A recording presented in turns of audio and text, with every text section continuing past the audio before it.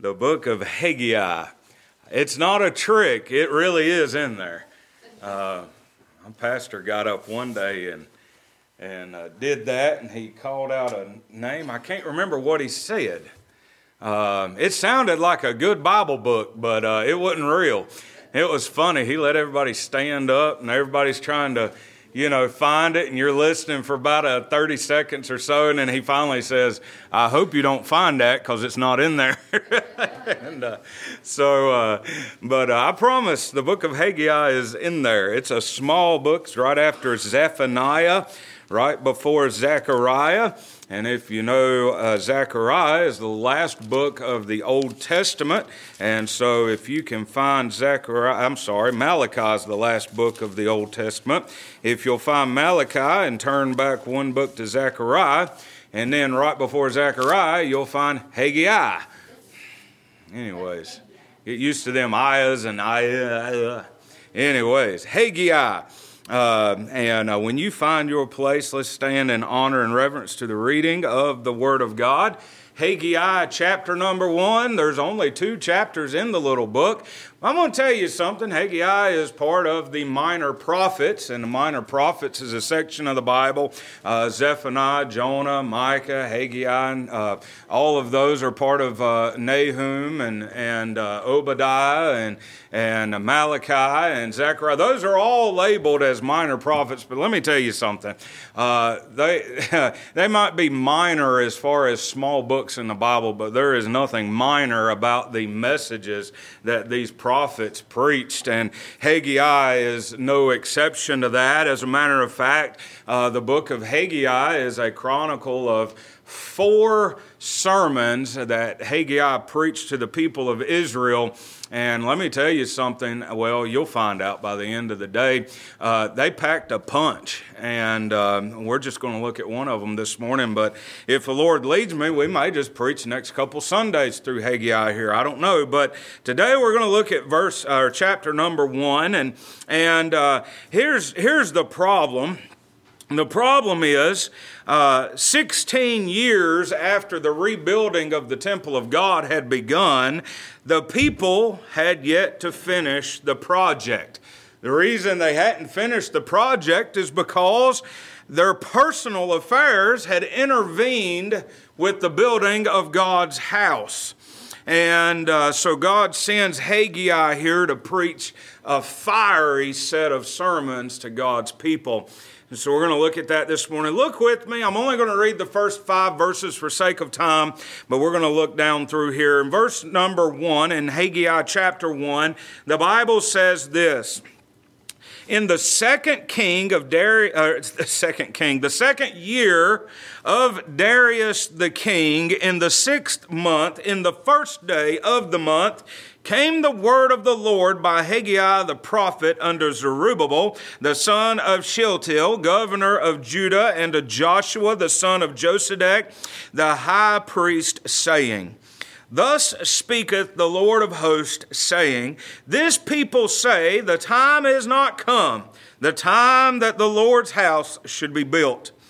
Then came the word of the Lord by Haggai the prophet, saying, Is it time for you, O ye, to dwell in your sealed houses, and this house lie waste?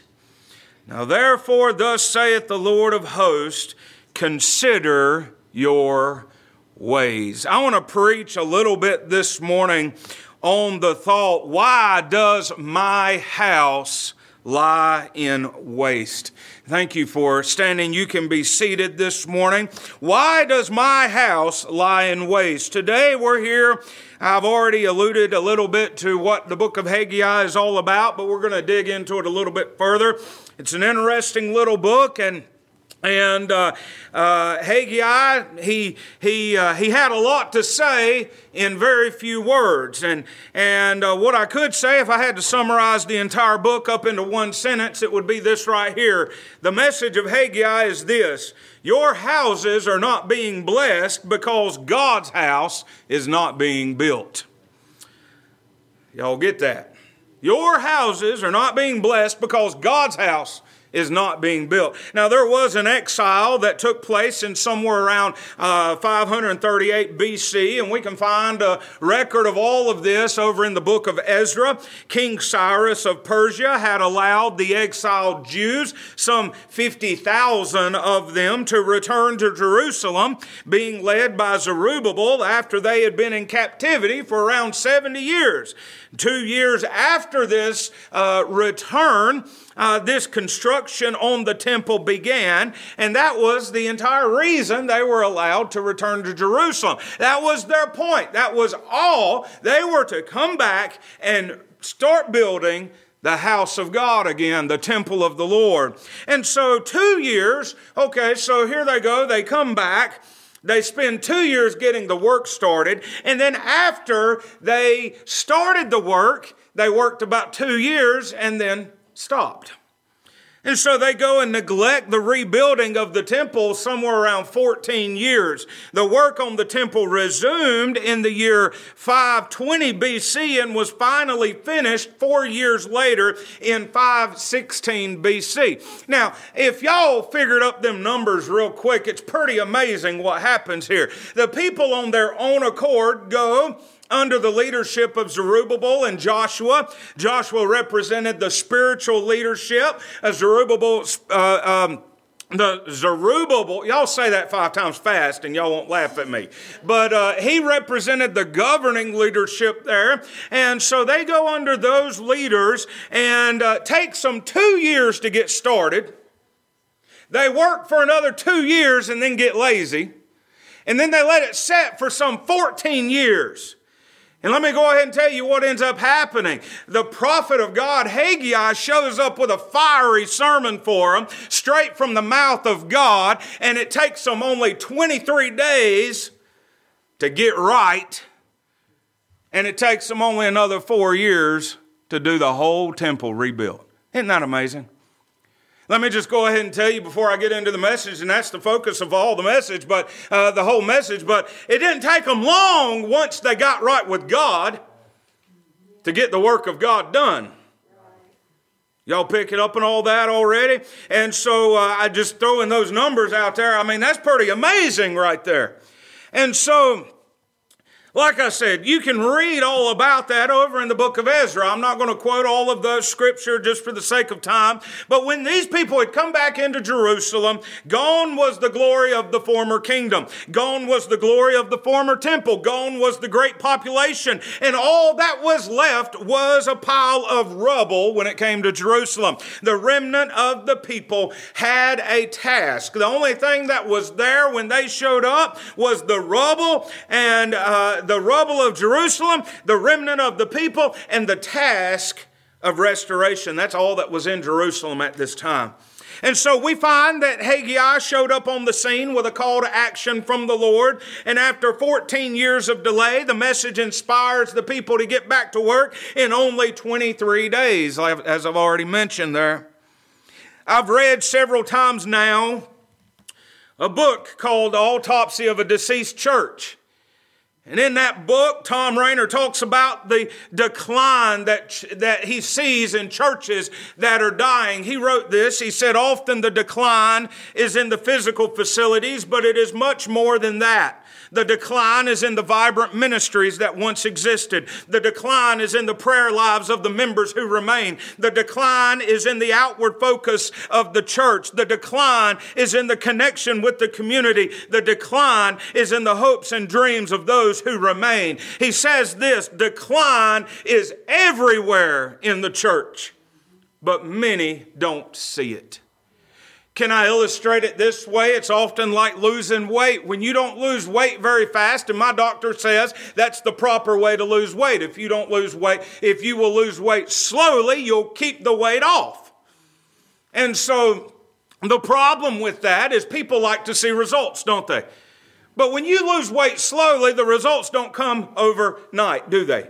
And oftentimes I'll just be going on with my life and I'm not weighing and I'm not doing things, but every now and again I'll find somebody that hasn't seen me for 3 or 4 months and they'll say, man, you're losing some weight, aren't you? You know what I say a lot of times? I don't know. I can't tell. Why is that? Because I'm here every day. I don't see the decline. But someone who hasn't seen it in a while will automatically pick up on the decline. And the church is the same way. He writes in that book, most of the people in our churches don't see the decline because they're here. And it's good for you to be here. The problem is we get comfortable. And when we get comfortable, we don't see all the time what is going on. It sums up much of what we're going to see with the people here in this passage of Scripture. And here's the thing, the house of God at the beginning, I'm going to tell you, and we're going to apply this. It's not going to be an easy message, but it is the Word of God. I want you to understand this today. Decline is everywhere in the church, but many don't see it. And this is what sums up much of what we see going on with the people here in the book of Haggai. The house of God at the beginning of Haggai is in ruins. What was the problem? Well, as we will see in a moment, the people had their interest on themselves. As a matter of fact, I'll go ahead and give you some more stuff from this book, The Autopsy of a Deceased Church. The writer of that book studied 14 different churches that had closed their doors. And many of them, he looked at their budgets. He looked at what they had when they closed their doors. He talked to several members, some deacons, some of them even the pastors that were there. And all of them had certain things in common. One of them that they had in common is when they closed the door, a lot of them had money in the bank. But yet, one of the things that they had started, that he saw on there when they started cutting their budget and cutting the money out, it was on the things they needed to keep. In other words, certain churches, on most of them, he recorded that they would cut outreach ministries before they cut something inside the church. You may not realize it, but you know the message that sends the message that what's going on inside of here is more important than what's going on outside here. Y'all, that's not biblical. It's not biblical because everything, you know what a church is not doing when they do things like that? They're not taking the Great Commission at heart. They're not. And so the people had their interest on themselves. And we're going to look at this. Some New Testament passages come to my mind when I think about how many churches today only worry about themselves and they don't worry about the world outside of them. They don't worry about the community outside of them. Here's some Bible for you. Matthew chapter 6 verse 19 tells us, "Lay not up for yourselves treasures upon earth, where moth and rust doth corrupt and where thieves break through and steal." Matthew 6:33 says, "But seek ye first the kingdom of God and his righteousness, and all these things shall be added unto you." 1 Corinthians 15:58 says, "Therefore, my beloved brethren, be ye steadfast, unmovable, always abounding in the work of the Lord." Not in the work of building yourself up. Not in taking care of your four and no more. It says, abounding in the work of the Lord, for as much as ye know that your labor is not in vain in the Lord. Hey, as long as you are working for God, as long as you are working to build the kingdom of God, nothing you do will be in vain. But honey, I'm going to tell you something. When you start working for yourself and all of your interest is in yourself, you'll be working in vain. I'm going to show you from the book of Haggai how true that is today. The first thing I want you to notice, well, let me back up a second.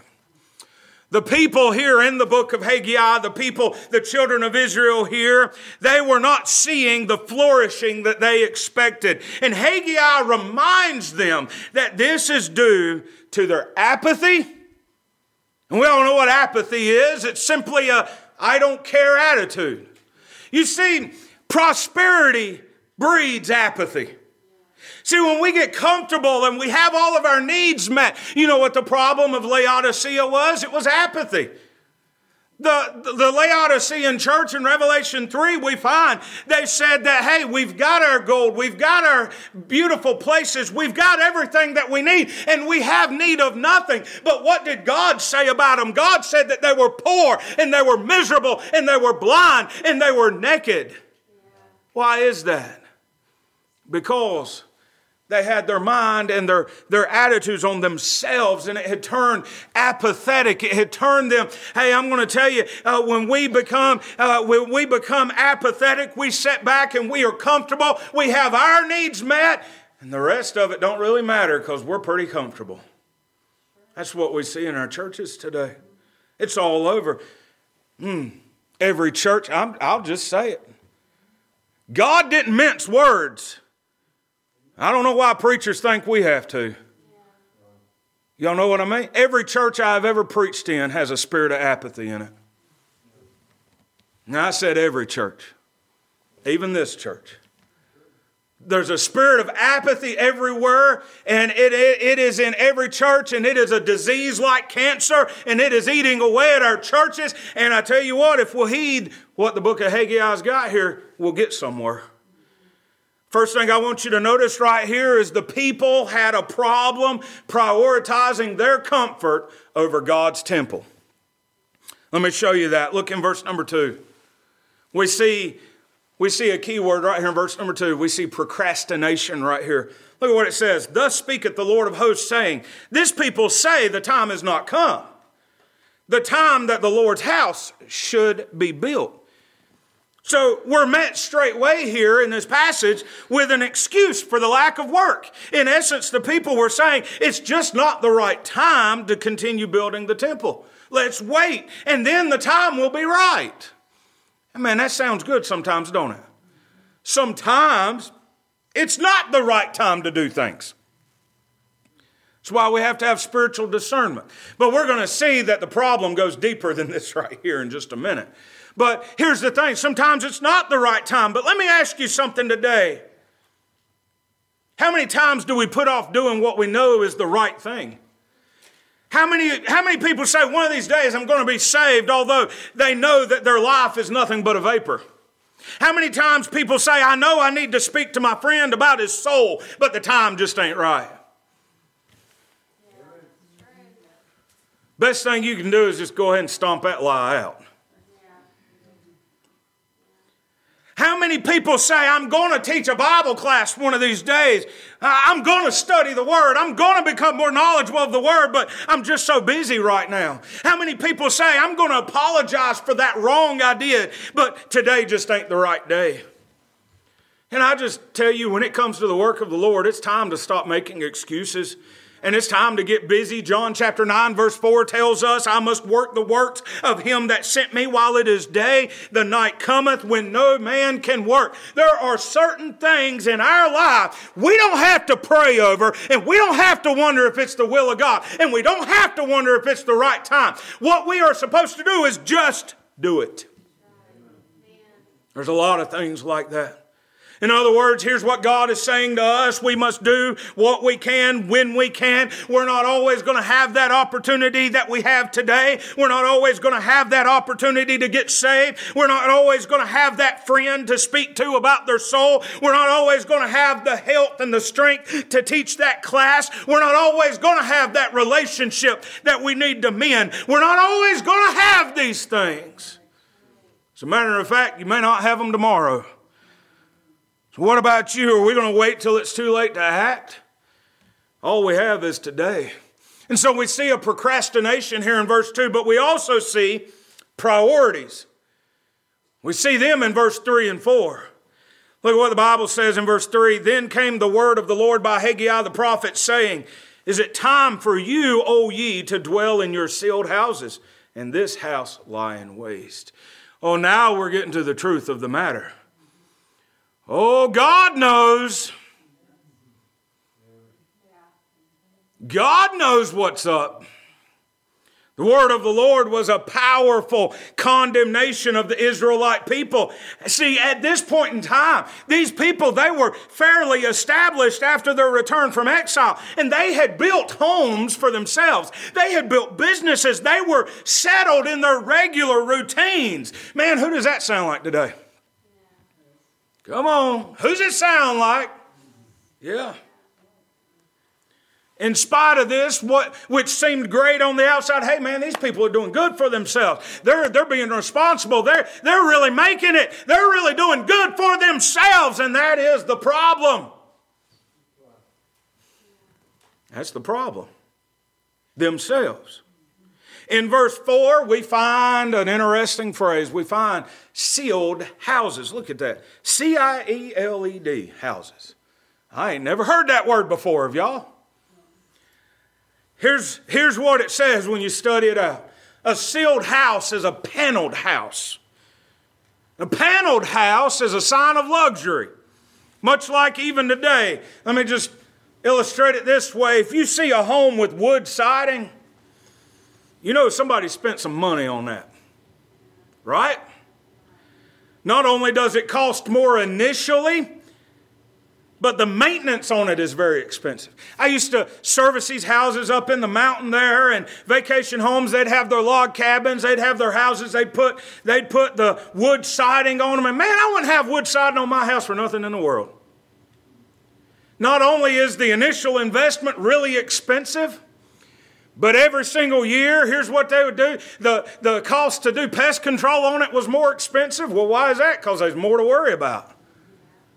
Man, them carpenter bees get in it like crazy, and instead of just walking around and spraying a normal house, what you got to do on them things, you got to protect them from the carpenter bees, you got to protect them from the termites, you got to protect them from anything and everything, because that wood attracts all of it. So instead of just getting your little gallon sprayer out and spraying around like we normally do, you got to put on the backpack blower, and you got to mist that whole house from top to bottom to keep the bugs away from it. Cost more. Costs more to do pest control in a house like that. It costs more every year. Can you imagine some of these people? It blew my mind how much they paid. Every year they would have to have somebody come in and pressure wash the paneling, and then they'd have to reapply the sealer and the protectant on it. It's just expensive. You know what it means to me when I saw that? It means somebody got money. Well, guess what? In the Bible, it meant the same thing. A paneled house, it's an expensive thing. And so that's why in our day, vinyl siding's so popular. Vinyl siding's easy to mess with. But anyways, I'm not here to give you a lesson in all of that. It's just an illustration for what's going on. The wood for these paneled houses that we find in verse number 4 would have even required, and we find this over in the book of Ezra, it required that expensive timber be imported. And this word in Hebrew even goes further to indicate that the homes were well appointed or comfortable even. So let me go ahead and clarify something here. God is not condemning these things. He's condemning the children of Israel because of their misplaced priorities. They didn't just have a house. They had a luxurious house. All the while, God's temple's sitting back here in ruins. That's the problem. They said the temple wasn't complete because it wasn't the right time. But God looks at them and says, hey, y'all, is it time for you to dwell in your sealed houses? And this house lie in waste? Of course, what he's referring to there is this house is his temple. These are strong words, and they're intended to clarify the radical disparity between their own standard of living and the condition down at the house of God. They were living in comfort while God's house remained unbuilt and God's will remained undone. And the danger for the Israelite people was not that they had abandoned the building of the temple. It was because they had abandoned God. I mentioned something in Sunday school this morning. I mentioned this right here. Before you break any of the other commandments, you'll break the first one. Thou shalt have no other gods before me. See, abandoning the building of the temple was bad enough, but that was just a testimony to the real problem, and that is the people abandoned God before they ever abandoned the building of his temple. Their comfort rose in importance. Their fear of the Samaritans, among others, was greater than the fear of God, and they succumbed to the pressure of self-preservation. You see, why is it that we lie? Let's just think about the Ten Commandments for a second, because I was talking about that this morning. Why is it that we lie? Why is it that we cheat? Why is it that we steal? Why is it that we covet? Why is it that we do all these things? It's self-preservation. It's selfishness. And we'd never have it if we didn't first break that commandment. Thou shalt have no other gods before me. Well, preacher, I don't have any other gods. Yes, you do. That right there. That's why so many times we abandon the work of God. That's why we abandon God. That's why we abandon God's house, because at some point in time we decide that what we want is more important than what God wants. Our comfort is more important than what God's. We sat here, and let me just get very real with you, because it's in the context of what's going on here. We put money and put money and put money into our own houses. And we never give a drop to God's house. We take care of our house better than we take care of God's house. That's what's going on here. I'm not out of context. It was not hard to apply this. Figure out the application of this scripture right here. Self-preservation. See, these people, they had a hard time. They were not only tasked with building this temple, but they had opposition. They had people that didn't like what they were doing. And so, as a matter of fact, back in the book of Ezra, and we'll talk more about this tonight, but over in the book of Ezra, you find that people were writing letters about them that were not so. And they were trying to make them stop doing because, hey, when you do, let me just say, whenever you do the work of God, somebody's not going to like it. It's not always easy to do the work of God. But it is necessary. It is necessary.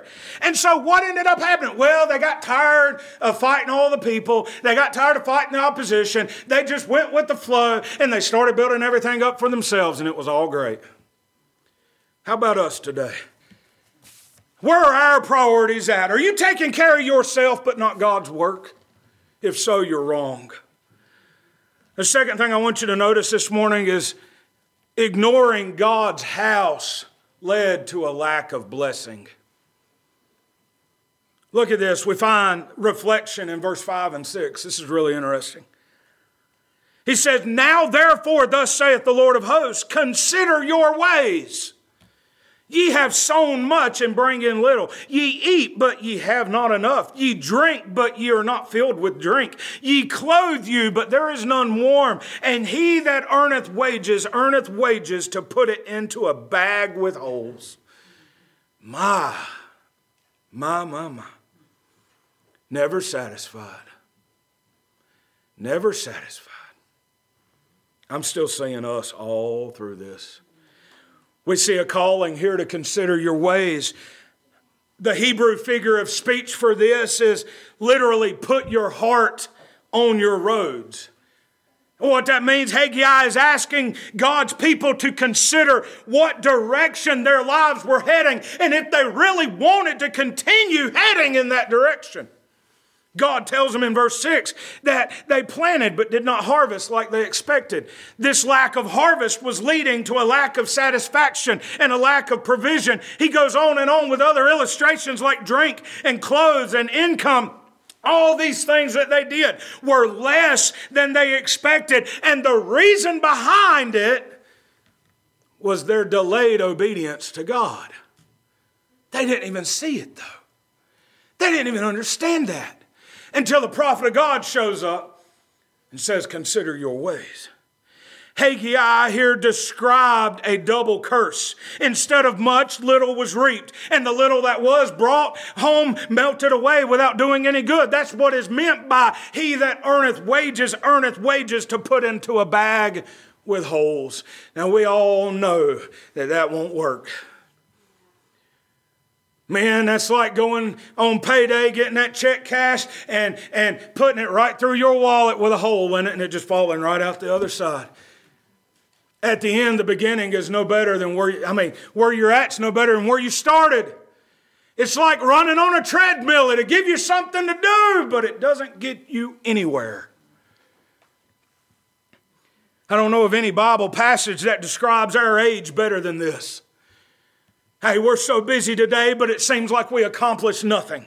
In this passage, we are literally talking about the judgment of God. Yes, I said that. One of the reasons why in our day, I believe it with all my heart because we see it here in the Bible. I believe so much of what we see today is the judgment of God and we don't even realize it. The Lord continually punished the Jews in Haggai's day. Why? Because they didn't put first things first. God continues to punish those who don't put first things first. Well, preacher, that's Old Testament. I'm glad you said that. Go to Luke chapter number 12, verse 47, and you'll prove my point there. The Bible says, "And that servant which knew his Lord's will, and prepared not himself, neither did according to his will, shall be beaten with many stripes." No, I'm not saying that I'm going to take a stick and beat you with it. But you know what? I would say this, by the time God gets done with us, we probably wish we had just took a beating with a stick. Y'all ever been there? I can say amen to that because I've witnessed it. The judgment of God is not a fun thing to endure. You know what we need to do? We need to consider our ways. Will God punish us because we fail to put first things first? Let's think about it. Is God going to punish you because you fail to put first things first? Are we going to be more concerned with our needs and desires than the needs of those around us? Guess what? If so, God's going to be far from pleased. Are we going to be more concerned with our own needs and desires than with the work of the Lord?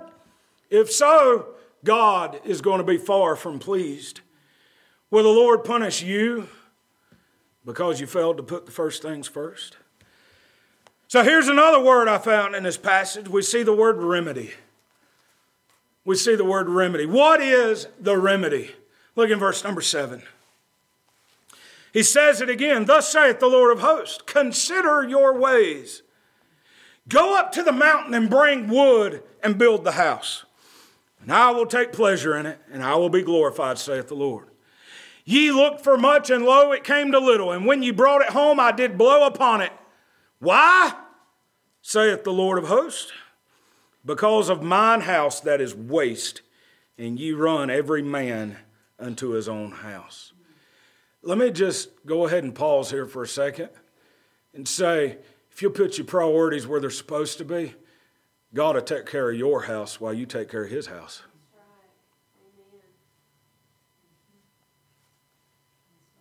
Amen.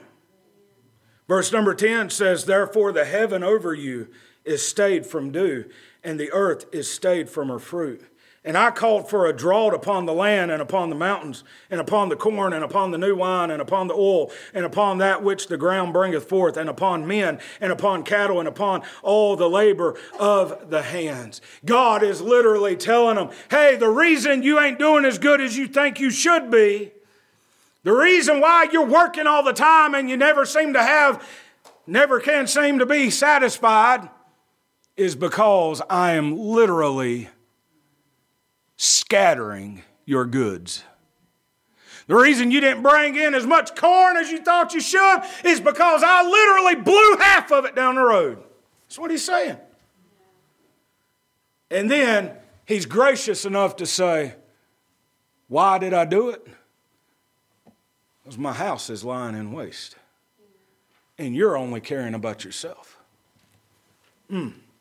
What's the remedy, preacher? What's the remedy here? Well, the remedy is simply this. Get to work. God tells them again the reason they're not blessed is because his house has been ignored, and the trouble they face is his judgment for the lack of effort to be obedient to his will. See, here's the thing. The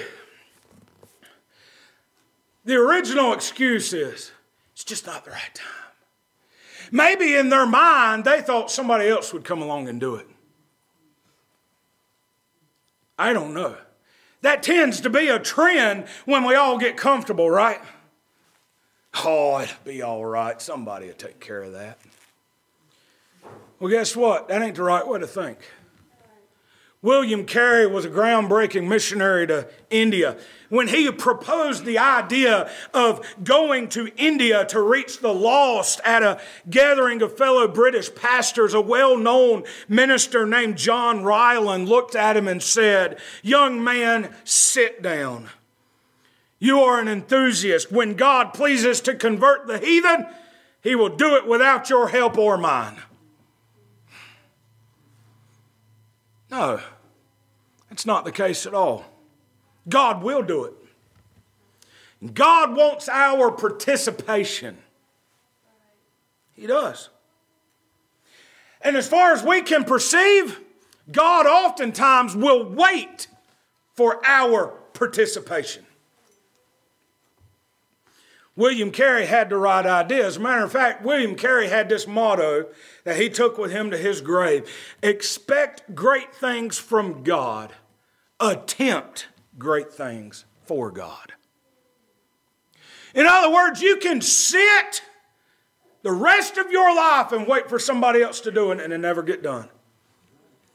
What you ought to do is get up and do it yourself. Just saying. Right? Everybody in this building has heard the old phrase, well, if it's going to be done right, I better do it myself. Why does that not work when it comes to the house of God?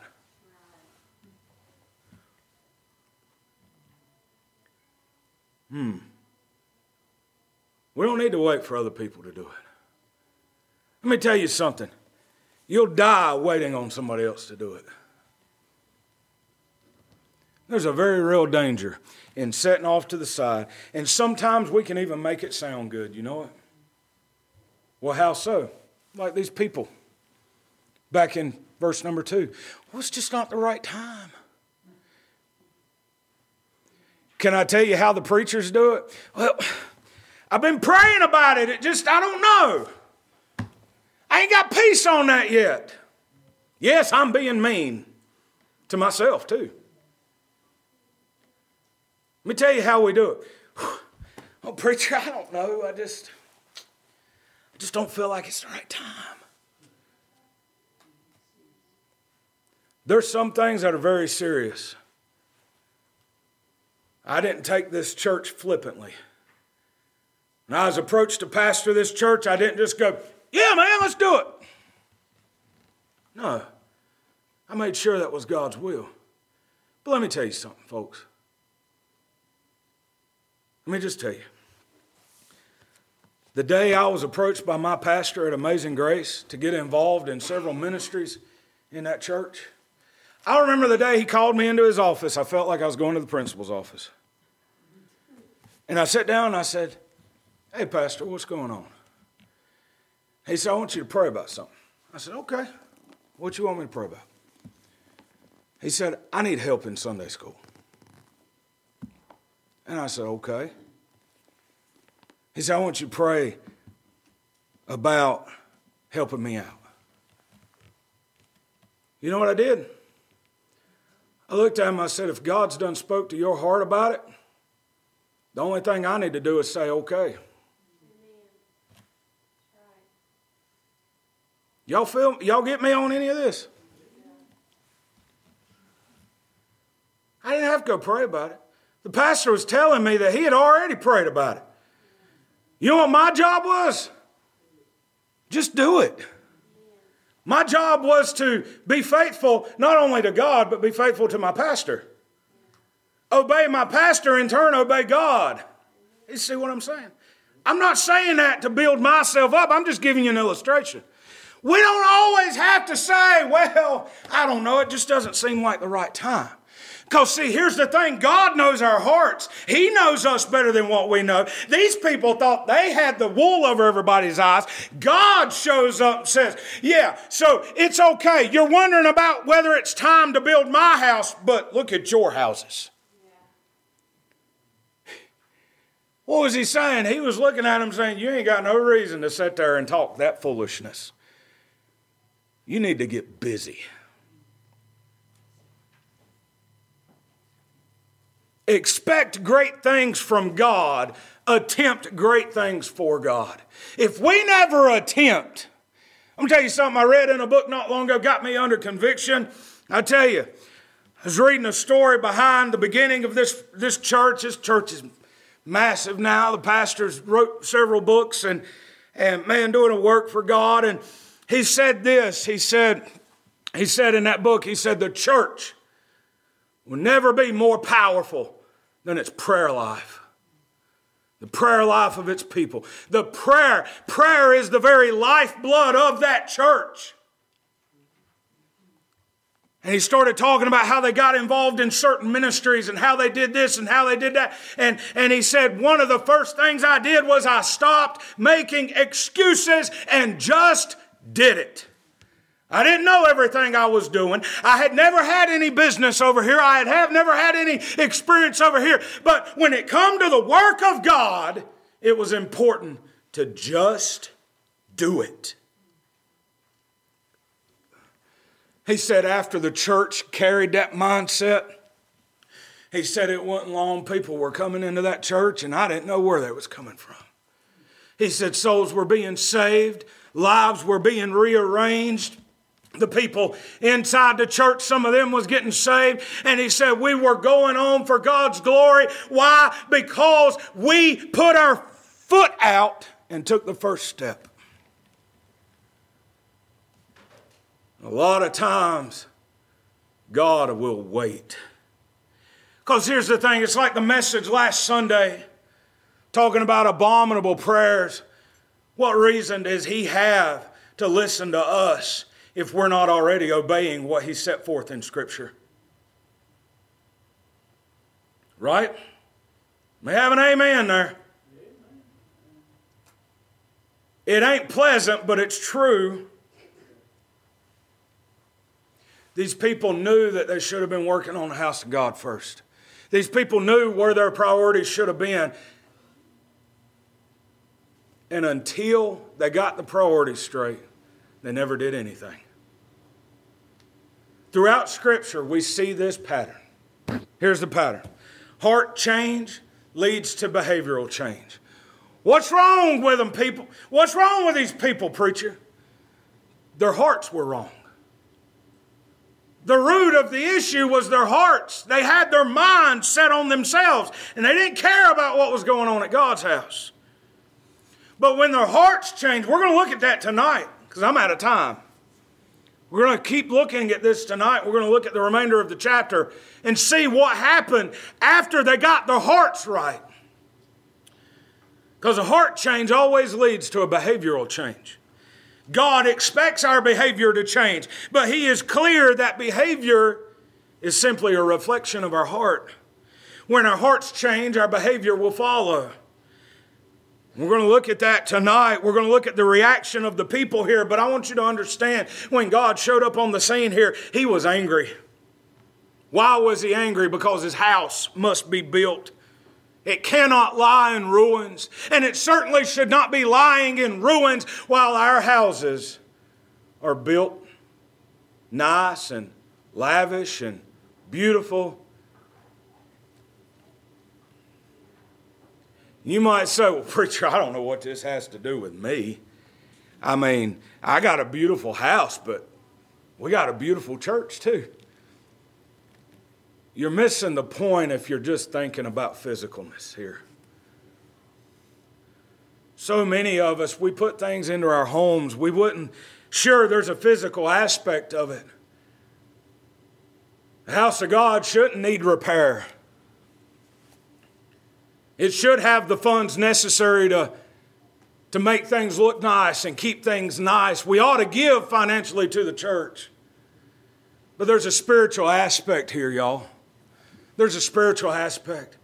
When your mind is all on yourself in your house, I mean, you may do things at your house and you may build things up for yourself, but never contribute one bit. Well, I'll give to the offering, preacher. That's not what I'm talking about.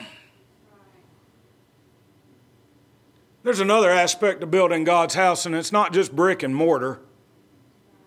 It's what you do on the outside in the community. It's what you do down at the grocery store. It's what you do in your own personal life. And let me tell you something, the spiritual aspect of this church, I'm telling you, the church is only going to be as spiritual as the people in the church are. And we are to be building the house of God. Let me put it this way. The Bible tells us to go out in the highways and hedges and compel them to come into my house. Building is so much more than just brick and mortar. God's house must be built. More than 2,500 years ago, the people of God here had neglected building the house of God. They built their own houses while ignoring his house. And let me tell you something today in closing. God did not like it then, and he doesn't like it today. Let's stand and bow our heads and close our eyes this morning. Miss Dawn, you come play for us softly.